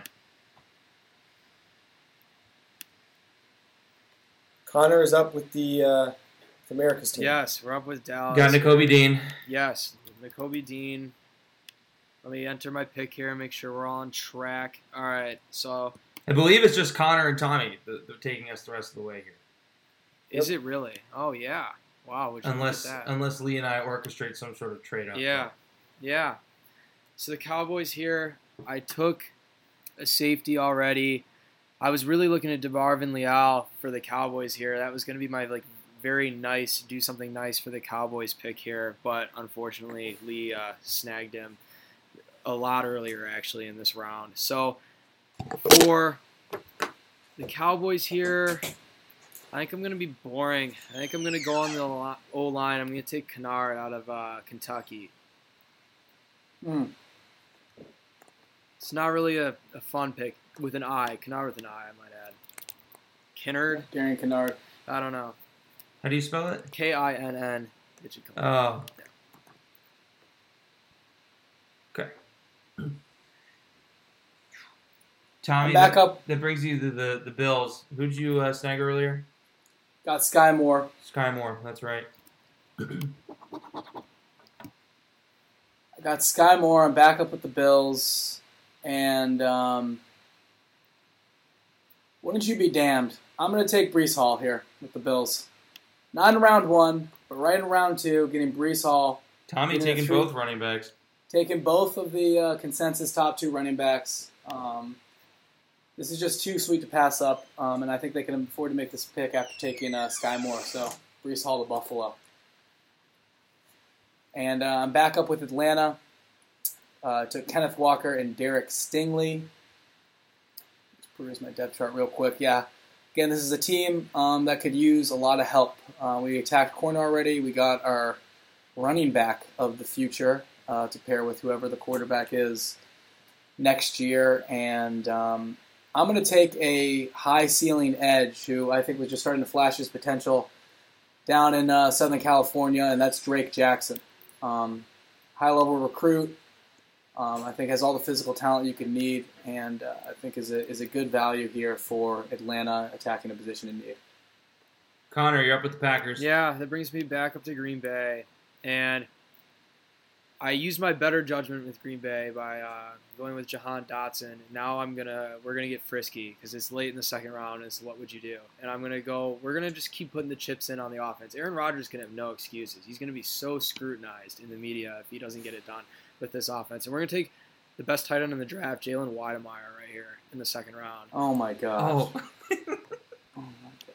Love it, Connor. Yeah, we're taking him here. I don't know. We can groan all we want when Tommy has like 3 tight ends in the first round next year. I don't want to hear it. We're gonna take Jalen Weidemeyer right here. Not concerned about the athletic profile. No, the guy can ball. I think, and he's not going to need to be the greatest thing in the world. We're taking him in the second round here. I think he's going to be better than Tanyan, I think, and Rodgers is going to need all the help he can get. You know, you can run a 2 tight end set. They got a A.J. Dillon back there with Aaron Jones. I think the Packers offense, we're going to unleash it, and I don't really love the receivers at this point in the draft, so I think Weidemeyer makes a lot of sense here. But that's just me. No love for Trey McBride, Connor? What's your thoughts on Trey McBride? I don't have a lot of love for Trey McBride at Colorado State. I think Weidemeyer showed he could be the focal point of the offense. I think people overreact when players have like one good year and then the next year aren't that great. And then, you know, I mean, we've obviously probably, I wouldn't even say obvious, it's disrespect, but I would say compared to the national media, you know, Kenny Pickett's on the board, and that's a guy who looked one way for 3 years and then looked different for another. And, you know, now we're talking about him being the first quarterback off the board. So I think the Weidemeyer thing is just purely the fact that he ran a 5 flat, and his athletic profile is pretty underwhelming. I mean, I think that's just kind of the... You were talking about look at the stats when it came to a Western Michigan receiver earlier. So I think here we go. Weidemeyer has some big numbers. I'm not concerned about it. I think 40 time is a little bit overblown. I mean, it's a tight end we're talking about here. If he can... Jalen Weidemeyer is a baller. Yeah, I think period. Point blank. Period. This is like, I mean, this is the discrepancy here. This is why you bringing on another guy that watches college ball is, you know, the people who are like talking about Weidemeyer going at like pick 200. Those people are the same people that were putting up some prospects that I didn't really necessarily agree with the other year as well. I'll leave it at that. I think it's shades of my former tight end one, Hunter Bryant. That's what I'm getting flashbacks to. Well, he had some injuries, right now. I'll give you some. I'm not going to really rip you for Hunter Bryant with, you know, everything that went on there. Well, another guy who I loved his tape but ran a 5 flat and now is, you know, couldn't break the Lions roster and is seemingly out of the league. So, but you know what? That's the beauty of this exercise. I'm up with my last pick, I believe, with the Tampa Bay Buccaneers. And I'm going to take a versatile offensive lineman that I know Lee and I both like a lot, and that's Jamari Sawyer from Georgia. Can play some tackle, can, I think, step in and play guard right away and really complete this offensive line, but also can be a swing tackle for a team that in Tampa who lost Joe Haig, I believe. Yes. So right now we have Aaron Stinney slotted at left guard. And you lost Marpet, too. Yep, lost. Yeah, I think that's an awesome pick. I was considering him at 51, but I went kind of media chalk with Tyler Smith. But yeah, love Sawyer. Really glad he got. I think he's definitely a top 2-round player. So glad that someone took him here. Connor, you're taking us the rest of the way. We're also introducing 2 new teams to the mock, and first one is San Fran here at 61. Yeah, San Fran. So I think for San Francisco here, I mean, the main need is offensive line. I know they need corners. I actually thought Ambry Thomas played really well for the 49ers last year, but it is a need listed there, and there's a guy I like, and it's getting to the end of the second round, so I want to make sure that he goes at this point in the draft, and I think he's a little bit slept on, and that is Kyler Gordon from Washington. He gets first round hype. Yeah, Yep. yeah, and we're getting him. I mean, pretty late in the game here. Chiefs. All right, back to the Chiefs. So I believe I just took John Mechie with the Chiefs, and I had taken a defense. Yep. I've gone defense, but not defensive line earlier, and that is going to change. We're going to go get a defensive lineman out of Alabama, and that is Fedarian Mathis. We're going to shore up that D-line, stop the run. Bengals. Yes, and then back to me with Cincinnati. Yeah, Cincinnati, offensive line, definitely a big need there. Really more so on the interior, which is what is making this pick really, really tough for me. And you know what? We're going to have to address it. Even though he spells his name atrociously, I'm going to take Sean Ryan out of UCLA. Rhyan. He's a tackle. Okay, and then but we'll move him in. the Denver Broncos here with the last pick of the 2022 What Would I Do mock draft. Any interest in a trade, Connor? A trade? Actually, Yeah, possibly. with the New York Jets. It's, yeah. Let me think. You'd be moving down 5 spots. Oh, I have Denver. I didn't even know I had Denver. Never mind. Yes. No trade then. I actually know what I want. All right. I'm going to take, with the last pick in the draft, I'm going to take another guy that I just like. I know people roll their eyes at it. I'm going to take Darion Kendrick.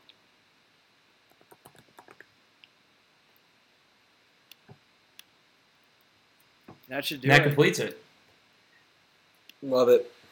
Kind of as we of course, he wants me to buy something. Classic PFF can't stop shilling their own product. Right. Boys, any guys that stick out to you, the favorite picks that you guys made, or any guys that maybe fell out of the first 2 rounds that you think are interesting? I mean, Malik is the elephant in the room. Yeah, of course. Yeah, I just don't really know. I'm surprised that Malik wasn't taken, considering the fact that Tommy had been making my life hell for the past year and a half, sending me Malik Willis clips and hyping him up. I was hyping him up during the summer. Here we are doing a 2-round mock, and he's not taken. Don't forget surprising. Corral. Don't forget Corral. Yeah, Corral, another guy who All I said was Corral. Seemingly a first-round guy. Hey, I like it. I think he's learned his lesson, everybody. So everybody who watched last year's pod, this is vindication right here. That's what I'm going to plant my flag. I think Malik is the only one where there's legitimate criticism, but I also have not been really shilling Malik that hard since last summer. Obviously, the Syracuse game was a tough pill to swallow, and I've said it on a recent podcast whenever we talked about him. There's serious process concerns, and for me, it's just like I'm not going to be taking that risk with a team like Atlanta, obviously, where I think the team's going to be bad, and you're going to be stuck with Malik Willis, and you're going to have a chance to probably get a better quarterback prospect at the top of next year's draft. And, for some teams, that's a good problem to have. Look at the Eagles, how they did it with Jalen Hurts. But I just wasn't really willing to take that risk. I'm gonna go ahead and pat myself on the back a little bit for my 2 picks with the Minnesota Vikings. I think Minnesota's in a spot right now where it's win now. They got to start competing with the Packers, and to go out, get Sauce Gardner and get Quay Walker in the second round. I think you're bringing 2 guys who are going to probably get a lot of playing time on your defense from day one, and put you in a position to kind of be that. In that NFC, it's going to be wide open, teams 5 through 7 in that playoff hunt. So if you can kind of sneak your way in there, anything can happen. So I think Minnesota just needs to kind of get aggressive in the draft a little bit and go get guys that are going to win them games now, because that window isn't getting any wider. So yeah. Yeah, I like what I did for the Eagles. Going with Kyle Hamilton and then Devin Lloyd at 18. There at 18, I was kind of deciding between Lloyd and Karlaftis. But I kind of bet on an edge being available a little bit later. And then when I saw some of them go, moving up to get Ebiketie, just getting one guy to add to each level of that defense in the first 2 rounds in the top 50 picks. I liked just helping the Eagles on defense just a little bit, and still probably need to add a corner. But we got 2 first-round picks next year. Probably need to figure it out at quarterback too. But like what I did for the Eagles going into this season. I like what Tommy did with Tampa. I think that was really, really smart. Moving back, getting Travis Jones, getting McCreary, who I like a lot, and can kind of sink in with that defense. I don't think they're going to put more on his plate than is necessary. And he's going to kind of run with the dogs in that secondary, and then plucking Sawyer later in the second round. I think that's a really solid 3 picks for Tampa, and I think they're going to come back with some vengeance if they can do anything close to that in the draft. Yeah, I was just going to say Trey McBride not going, I think, is the biggest guy left on the board for me. I think he's a round 2 player for me. I really like him a lot, but got to respect Connor getting his guy. And I guess I'll just piggyback. I was going to say Tampa, but honestly, I really like what I did for Chicago, too. For Chicago, I think it's either wide receiver or offensive line. And for me, them getting a guy like George Pickens to continue out to help Justin Fields, we've talked about it on podcasts past. It just seems like Chicago's kind of abandoning Justin Fields, which I know we all kind of are a little bit perturbed by. And I think getting a guy like Pickens, who I think is a perfect pairing with Darnell Mooney, and they've got 2 picks in the 3rd round now from Tampa, from the one from Tampa on their own. They can attack that offensive line. There wasn't really a tackle that I thought was going to be making a bigger impact than George Pickens in year 1. So really like I did what I did for Chicago, and then Buffalo, too, getting Sky Moore, who I'm higher on than consensus, and then Breece Hall, who probably will not be there when they pick in the 2nd round, but getting a guy who can really tote the rock and take some of the stress off of Josh Allen, I think, is a really nice move as well. So, I like that. And then the Jets, obviously, I really like what I did for the Jets as well. So, big fan of what we all did, I think. I will say I am having some buyer's remorse for taking Kenneth Walker with the Falcons. I think he's a fantastic player, but he'll be great for them and whoever their quarterback is for the future. But letting the guy like McCreary sleep, or I guess not McCreary, but there was someone else who I was thinking about taking that I didn't. Logan Hall, who Klepp ended up taking. That was who I was going to take. But live and learn, and Kenneth Walker and Breece Hall, both of them are going to be incredibly productive from day 1. So, yeah. I guess I'm the only guy who thinks there are quarterbacks, any quarterbacks that are worth taking in the first few rounds. I took Strong and Howell. Yeah, I mean, Lee, I was going to consider orchestrating a trade up for Detroit to get Howell at the end of the 2nd round. Yeah, but didn't feel good enough about taking him at 32 or 34. And I don't know. I just don't. The thing that I hit with these quarterbacks, man, it's like I at what point, are quarterbacks worth taking if they're not going to be like the top 10 guy in the NFL, right? Because I feel like you can get pretty average quarterback play for pretty cheap these days. I mean, Baker Mayfield, who knows what he's going to be worth, but like you can theoretically get Baker Mayfield for pretty cheap, right? And it's like, what are the chances that Sam Howell is like a better quarterback than Baker Mayfield is? I don't know. I just think it's interesting with like Pickett. Like if you want to really get deep into the metrics, like with the bustability, like probabilities, like there's a 50-50 chance that he's an average NFL starter, and I believe it's like a 10 to 15% chance he's a top 10 quarterback. And you're talking about a 2nd round. Nobody's, we're not even like, we haven't even discussed him until just now. Like Pickett, going in the 2nd round, I think is interesting. I didn't really have a team that had the need. I mean, probably the most QB needy team I had was the Cowboys, which is saying something. So there's really nowhere for me to go get one.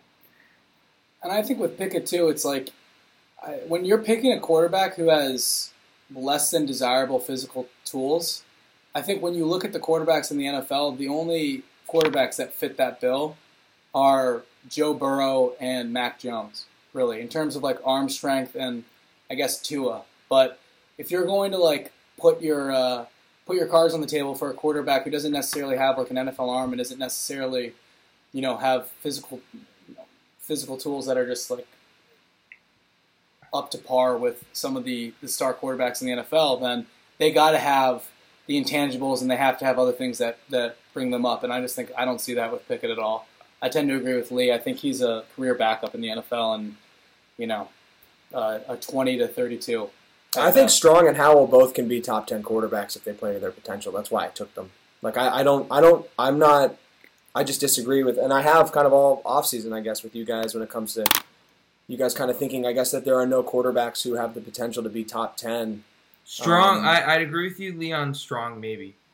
With Howell, it's just like I don't see how his play style. I think he needs some good coaching and I don't see how some good Howell's offensive line play style play. translates to the NFL. Because it's like he was extremely successful with his legs in college, and I don't think it'll be like that for him in the NFL. And I think he also has a lot of the issues that Malik has with first read then bail. He's not as athletic as Malik Willis is. Well, he's not as athletic, but I would argue that a lot more was put on his plate. And he was playing against much better competition on a regular basis. Yes, that's true. Also lost a ton of production to the NFL draft from his junior year to his senior last year. North Carolina had bottom half offensive line in the ACC every single year he was playing quarterback for them. I think that was kind of part of the reason why he was running for his life a lot of the time. I'm not necessarily in the Sam Howell fan club. I've been saying it for a while. I think he's a fringe first-round player. I'm very comfortable taking him in the mid to late second round. I'm not of the belief that if you're not taking quarterback in the first round, then they're not worth taking, which I'm not saying you are, but a lot of people kind of think that way. I don't. I think Davis Mills is a good example of someone who was a good pick last year. I think they took him in the third round, and now all of a sudden he might be their quarterback in the future. But yeah, I just think that getting Sam Howell in a culture like Pittsburgh, I don't know. I think with getting him around good coaches, getting him behind a good offensive line, starting to figure out how he can play to his strengths and to limit his mistakes, I think you can end up getting a pretty good player. Yeah, I think you can get getting a pretty good player. Now, I would agree, Klep, if Baker Mayfield gets cut, I think the Steelers should jump on that too. Obviously, if they don't draft a quarterback. But I just think it's kind of a solid value pick. And I felt the same way about I think Carson Wentz is a bad quarterback. Kind of point blank, period. I think he's a bad quarterback. That's the reason why he's on his third team in the past 2 years. And I know they gave up too much for him, but I don't know. The idea of, and I got Treylon Burks, the idea of getting that offense with a competent quarterback who's not going to be erratic with the football, who's not going to make bad turnovers, who's going to play well from the pocket and let the players around him do things to help them succeed, to me, that can win you the division. And Lee, can I ask you if you were picking for Detroit, would you have taken Strong or Howell at 32 or 34? Yes, I would have. Okay. Yeah, I would have. I would have taken Strong. I think if Strong's on the board at 32, that would be the pick. You taking him at 32 to get the yeah, that would be the pick I make. I'm staying consistent with what I said. I don't know. Again, I don't have the access to the specific medicals, but just based off what I saw, he's my number one quarterback. I would grade him as a mid-first round talent. I don't think he's worth taking with the number 2 pick. I think he maybe would be if he had a healthy knee, to be honest. But yeah, at 32, I think he can step in and be better than Jared Goff, honestly. So. My whole thing is I don't disagree that I do think I would like to have him instead of Goff. I think he might end up being maybe not year one or whatever, but I think he would end up being better than Goff. But then it's what is the ceiling, right? Is the ceiling ultimately a guy who can? Because it turns into a quarterback. I'm looking for Josh Allen. I'm looking for Patrick Mahomes. I'm looking for that level of player to, I think Carson Strong is more like a Joe Flacco kind of, maybe Phillip Rivers. Tommy brought up Phillip Rivers. I think he's more kind of that mold. I don't know. I think that it's interesting because it's who'd you take at 32? You took Christian Watson, right? Yeah. So that pick could bust too. Yeah, for sure. And he could just not be good. And I feel like we have a sense of, when we have the clean slate of a draft in front of us, we're like, let's build the roster. And it's almost like it's more risky to take a quarterback because it's almost more obvious when they don't fit the bill. Yeah. When in reality, it's who's to say that any receiver you take there is going to fit the bill? Obviously, there's probably a higher percent chance that they're going to end up being a good pick just based on the fact that it's a little bit easier, I think, to succeed with traits in the NFL as a receiver than it is as a quarterback. But I think that the potential upside of the pick working out for a quarterback makes it so that the risk is worthwhile. And if you can get Carson Strong in the building, and he is what I think he is, which is an above average to good NFL starter, which is better than Jared Goff, which is better than Jimmy Garoppolo, which can be in that kind of Derek Carr, Kirk Cousins category, which I think he can be in. To me, that's well worth the pick at 32, and you can win a championship with a player like that if you surround him with talent and if the culture is real and the players are buying in. And you're getting this guy on a rookie contract, and he's 22, 23 years old. And then you have the two first-round picks next year, right? Exactly. So, Connor, what would you think of the Lions getting Howell or Strong at 32 and 34? I wouldn't be opposed to the pick. I wouldn't be opposed to it if it's any of the guys, or Willis or Pickett, regardless. I wouldn't be opposed to it. I mean, I've never been thinking Jared Goff is the plan, and that's I wake up in cold sweats sometimes thinking the Lions think that's the case. Yeah. I don't mind bringing anybody in late in the first round. I mean, you traded Stafford for a reason. If there's even a 10 to 15% chance, which we know from just probabilities, it's higher than that they're going to be a better quarterback than him, then take him late in the first. We get that fifth-year option if he ends up being good. I don't think it's a bad idea. And I mean, even if he ends up being an average quarterback, you'll probably get better than 32 back for him, or 33. Yeah, I also just would like to say that I think Christian Watson would be a mistake in the first round. I agree. I think Christian Watson is incredibly overrated. But I could be wrong because his athletic profile is really impressive. But this is a dude he's 23 years old, didn't break out until this year. You can make your comments about the run scheme and everything like that. But you got a dude like Sky Moore who is breaking out at 21 years old, playing similar if not slightly better competition. Yeah, you took him earlier though. You can't rip him for that. You went 7 picks earlier. No, but I'm saying Christian Watson is, a lot of people like him as, I saw Brett Coleman saying the Vikings should take him at 12. He loves Christian Watson. And I think Christian Watson has all the athletic talent in the world, but there's a lot of stuff on tape where is not the most natural catcher of the football and is kind of a messy route runner. He's just a project, I think. I think he's a project. Very well has the athletic profile to be an impressive dude at the next level. But is a guy that is a round 3, round 4, that type of player for me. So you're taking the next two receivers to go in the second round would have been Mechie and Justin Ross. Are you going to take? Would you take both those guys?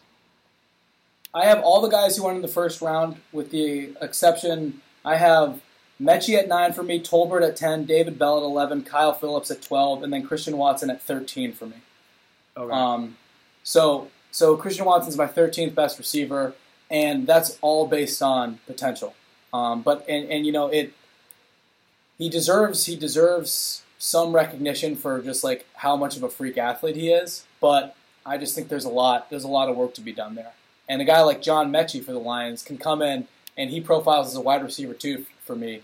Much like I thought about Amon-Ra St. Brown last year. That's kind of the receivers that I tend to like when you're getting out of the first round into day 2 and day 3. Are dudes who have high floors and kind of more limited ceilings. So, that's kind of where I stand on Watson.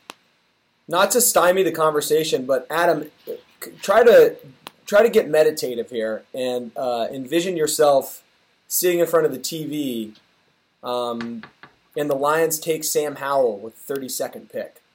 How do you think that would make you feel? How do you think that let's say they get Kayvon, number 2. What do you think you would be overcome by if that were the case, knowing that this is the guy that Dan Campbell and Holmes wanted to draft? They clearly are trying to move on from Goff. That's evidence that it shows you that.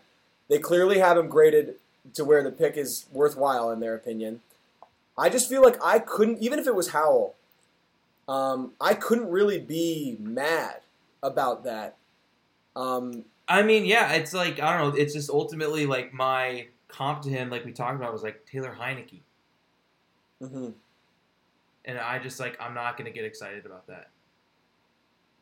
Hmm. I I just really believe like you need like look at a team. I mean, not that like obviously like everyone's looking for the next Mahomes or like whatever, but you look at a team like the Chiefs who are riddled with like holes on their roster. Yet it's just like, well, they'll be in it because they have like Patrick Mahomes. Like that's like what I want to have as like my quarterback is a guy who like no matter what the roster looks like, I think we're gonna have a chance to compete because we have this one guy, right? And it's like I still think like Trevor Lawrence and Justin Fields are gonna be guys like that. I think you just look around the league to the teams that have quarterbacks. It's just like that's what I'm looking for, and I don't see Howell or Strong as those types of players. And yes, you can have like a very good team built around a guy like a Kirk Cousins or a Jimmy Garoppolo, and you can make it to NFC Championship games. You can make it to Super Bowls, but it's like you're more relying on the system. And I'm not really that sold on like the coaching staff yet either. Like that's kind of like part that's like I'm not in this either. Like I don't trust that they're going to get the most out of a Sam Howell or Malik Willis. To be honest, like Ben Johnson is their offensive coordinator, and Dan Campbell is like putting his hands in the offense, and he can't manage a football game. Like, yeah, I mean, I don't know. I think, I definitely don't philosophically agree with the Mahomes-Allen logic just because, I don't know. Like, look, I think Stafford is a good example of a counter-argument where Stafford kind of is a player like that, but like Stafford is a championship-level quarterback who proved that the minute he was on a team that was actually decent. Stafford has physical tools, though, that Klepp, I think. Well, I mean, he was the number one pick. Yeah, exactly. Obviously, but I'm just saying that at the point he was at in his career, he was kind of more closer to. He was before this past season. He was closer to the Kirk Cousins, Derek Carr category than he was to the Mahomes 100%. Category. I don't think any of us ever believed that, though. That's why we all. I'm talking about the consensus right now, and just like the general kind of how people felt about it. And I just think that if you can get a high upside quarterback who can make throws that not a lot of other players can make, and you can kind of groom him in the offense. I don't know. I think it's a good problem to have. If Kirk Cousins goes to the Rams last year, I don't think you're picking them to win the Super Bowl. So I guess I'm just saying, like, I agree with Klepp that, like, Matthew Stafford was a guy who was underrated by the media and by the league. And because we follow the Lions and he was the Lions quarterback for 11 years or whatever it was, we knew what kind of physical talent he had and what kind of mentality he brought to the team. And I also get it. I agree with Klepp, and I kind of get it. Like, I don't.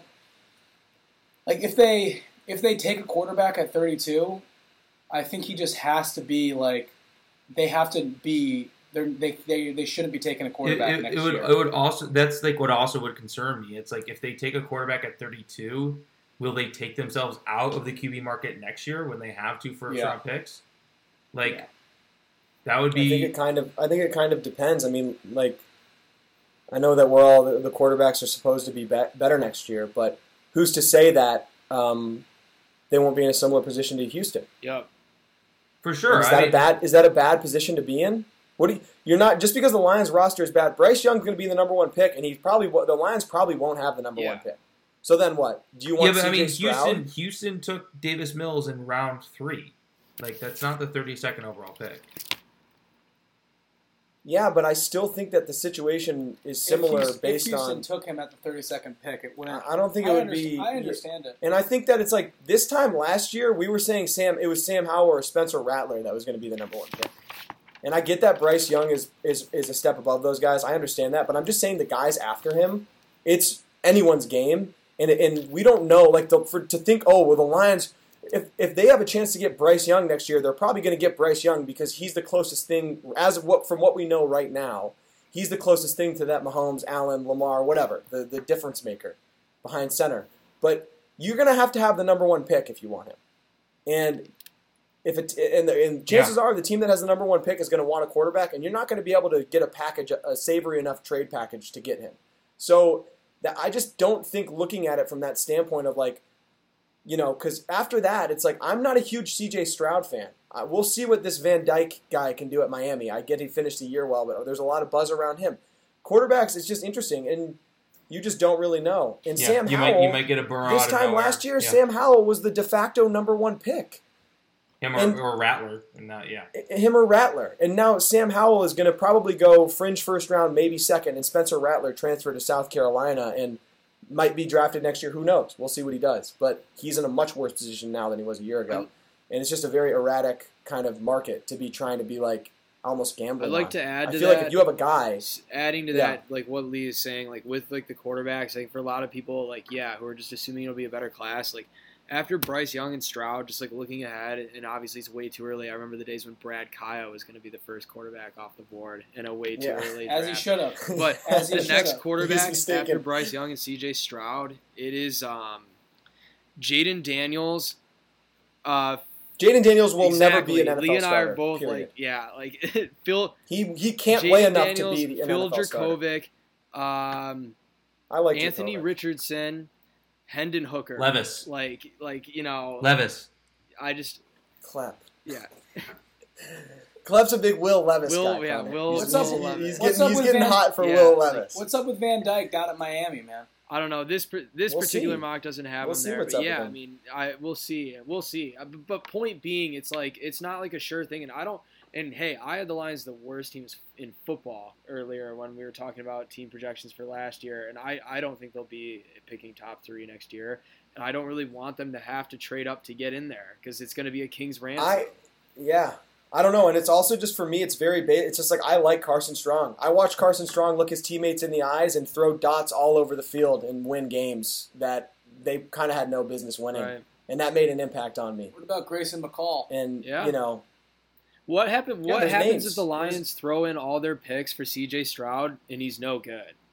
Then like we're looking at like a 5-year rebuild. We're like back to the bottom of the heap, for Stroud. Whereas like you just I don't think Stroud has proven really much. Of anything, whereas if you just frankly, like there's a big difference between pushing all your poker chips in for C.J. Stroud and just taking a flyer on Howell at the end of the first round or beginning of the second round. Like there's a big difference in terms of the bet you're making. Yeah, I think it's a really interesting conversation. I'm sure that I think it's like near impossible that I will be out on Bryce Young next year. I just like what he's done, especially this past year, and just his intangibles and what he did at Mater Dei. Like I have a hard time seeing him not being the consensus number 1 or at least like a top 5 pick. Well, yeah, and the chances of Alabama going belly up are slim to none. That's another kind of back to the Lincoln Riley thing. Like Oklahoma, it all kind of exploded in Rattler's face, and part of it was because of him, obviously, but there just wasn't really the infrastructure that they have at Alabama. We know Alabama is going to be winning minimum 11 games next year because that's what Alabama does. But even still, Bryce Young could be Tua. People were saying a lot of the same. I don't think so. Well, clearly, yeah, but then Tommy, it's also the conversation of like, is Detroit going to be picking at 1? Detroit might not necessarily be picking first overall. Right. Yeah, I think that's the strongest argument. They're not going to be. I think that's the strongest argument. I think that's kind of the thing and then I think you'll be happy to have a quarterback who, if he's kind of good, and then you can build the roster around him. We go back to the original sin of Brad Holmes. With his, I mean, absolutely, absolutely, Yep. We all know about that one, and that's something that's not going to go away. No, that's not going to go away. That's something that's going to be this. It's a slow burn. Yep. In the Motor City, so we'll see, man. But I would like the record to show that Carson Strong is the pick for me at 32, and he's going to be there. He's going to be there. So he's not going to get taken, but I can dream. Yeah. He'll probably be there at 34 too, and I think Carson Strong will be there at the top of the 3rd. I think he probably will too. I think that the knee thing is a real problem. I think that's another whole other aspect of the conversation that I'm kind of ignoring because I don't really know the specifics of it, and I'm kind of assuming that it's just going to work out. But I would be more excited about Carson Strong in like round 3. Yeah, I think you can get him there, and that'd be exciting.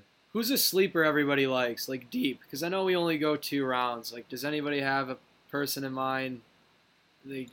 I've got a lot of out guys, there. man. Yeah, because we only go 2 rounds, and there's 4 days till draft day, so this is Kyle Phillips. Kyle Phillips. One of the guys who I think might go top 2 rounds and is like kind of a fringe second round guy maybe, who's one of my sleepers, is Miyagi Sanders from Cincinnati. Yeah. Mm-hmm. I think he's going to be a really good player in the NFL. I think his skills are pretty translatable. What happened with him, though? Didn't he lose 50 pounds or something? Did he? I don't know. He's had an awful pre-draft process. That Cincinnati defense was had some dogs. It was Sanders, Beavers. Who was the safety they had? Kobe White or whatever.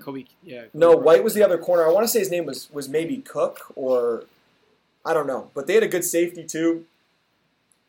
I think some of the deep sleeper running backs are really enticing. I don't want to give too much away because of the rookie draft. Fair enough. Just the Heat beat the crap out of the Hawks, and it's just pissing me off. Yeah. But there are some guys that I think I could name 6 running backs right now that won't be taken in the first 3 or 4 rounds that I think are really going to be good complementary football players in the NFL. I don't think we should talk about running backs too much. We got a big dynasty draft. I just said that while you were checking the score on your phone. That's why I didn't name any running backs. I like Wandale, Connor. Yeah. Wandale Moore, right? That's Wandale Robinson. Robinson. Yeah, you're thinking Rondale Moore. Yeah. You're good. Wandale Robinson. Yeah, another receiver. Yeah, I think Wandale's really good. Yeah, I got to plug a Notre Dame sleeper. I didn't do it in the first 2 rounds, so that's got to be a first. But I like that is a first. My guy sure. Kevin Austin. He'll be really late in the draft. I think he's a great player. He made some big plays. I think he made a couple big plays. Your physical attributes. I know he had a huge combine. But anyway, I think he'll go very late. And then another guy that I like really, really late, he might not even get picked, to be honest. But I think is a Taysom Hill type. I think De'Aaron King has a lot of intrigue. Is a 6th, 7th round possible flyer. He's been working out at wide receiver, which I think is really interesting. That guy was a crazy athlete before his injury. So I think it's I just don't think he can play quarterback and the injury history. Well, he might not. He might literally just be. I like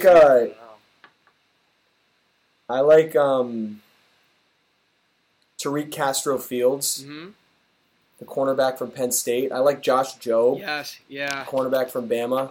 I like Jalen Watson, the cornerback from Washington State. He's 6'3". He's just a kind of a zone player. He's got really long arms. I think he could be an interesting late pick. Cade Mays. There's some good Cade Mays.